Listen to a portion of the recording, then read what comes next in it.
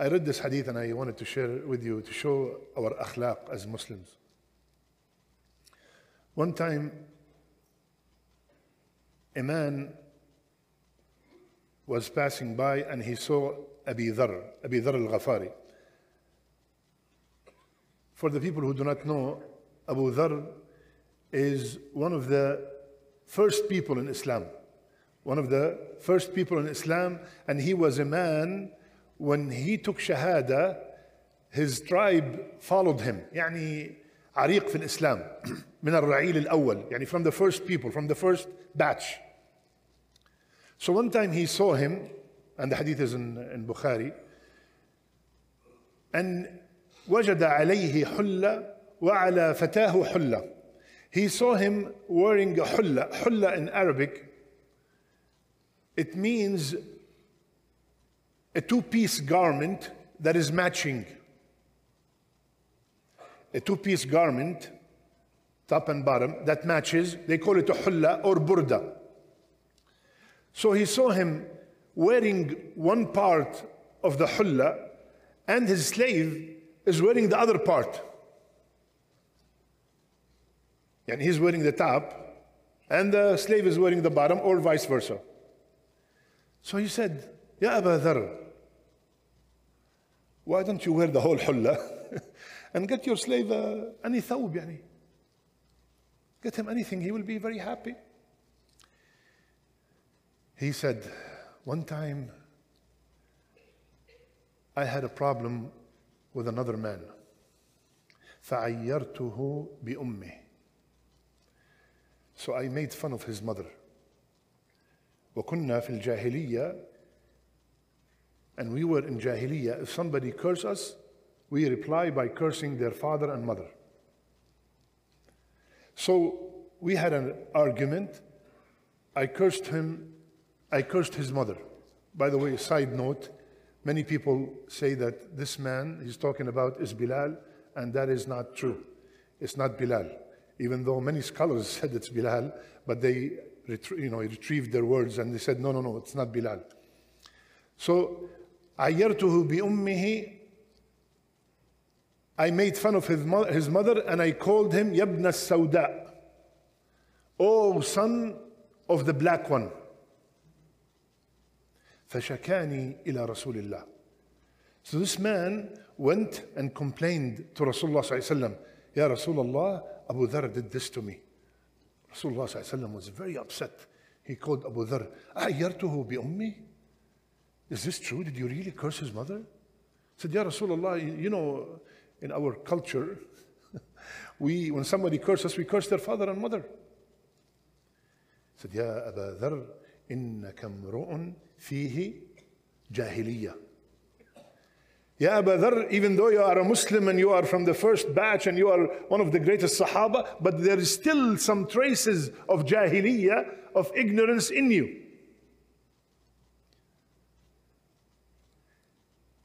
إخوانكم خوالكم فمن كان أخيه تحت يده فليطعمه مما يأكل ويلبسه مما يلبس ولا تغلبون عليهم.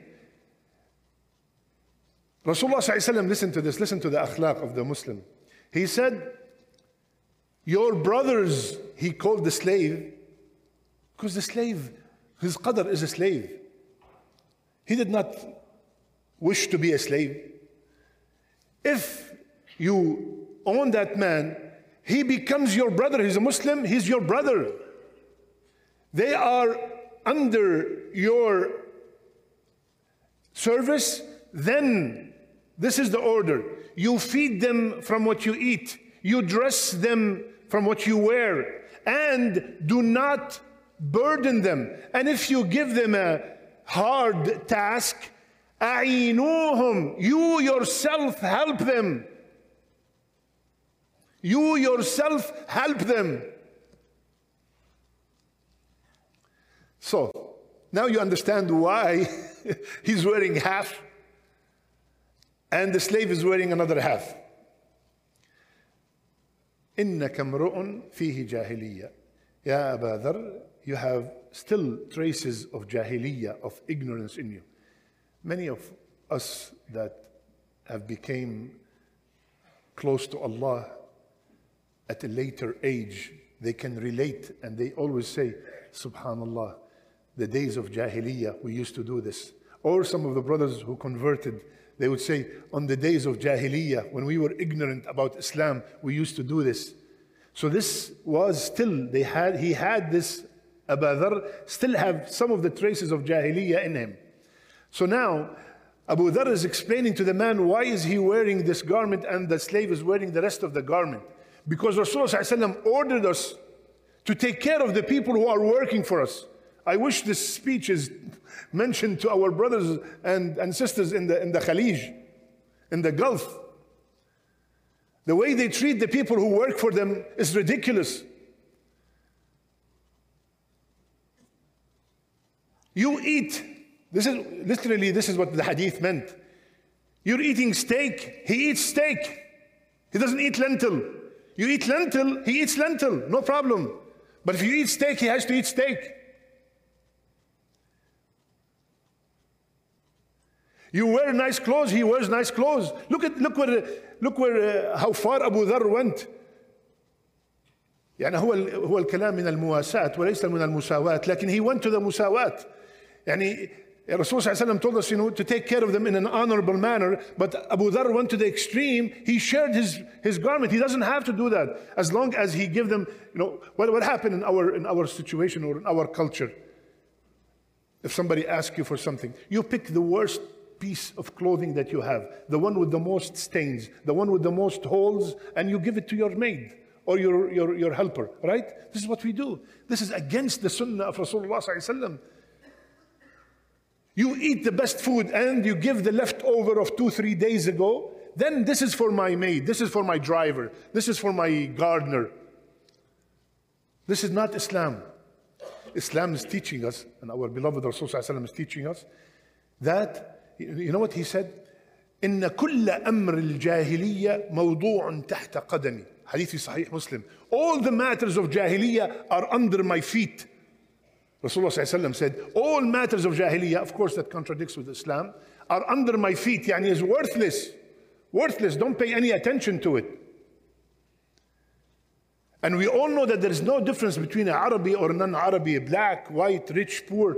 أكرمكم عند الله أتقاكم. The formula with Allah Azza wa Jal is the one with the most taqwa. He is the most beloved to Allah Azza wa Jal. Does not matter what color, what status he is or she is. So ya akhwan, this, and even though not many of us have maids, but if we do, or if we have workers working for us in our businesses, please try to apply this order from Rasulullah sallallahu alayhi wa sallam. And if you see anybody abusing it, advise them gently and kindly and tell them and relate to them this hadith, this beautiful hadith from Abu Dharr. May Allah make us from the people who listen and apply. Jazakumullah khair wa barakallahu feekum. Assalamu alaikum wa rahmatullahi wa barakatuh. إن المسلمين والمسلمات والمؤمنين والمؤمنات والقانتين والقانتات والصادقين والصادقات والصابرين والصابرات والخاشعين والخاشعات والمتصدقين والمتصدقات والصائمين والصائمات والحافظين فروجهم والحافظات والذاكرين الله كثيرا والذاكرات أعد الله لهم مغفرة وأجرا عظيما.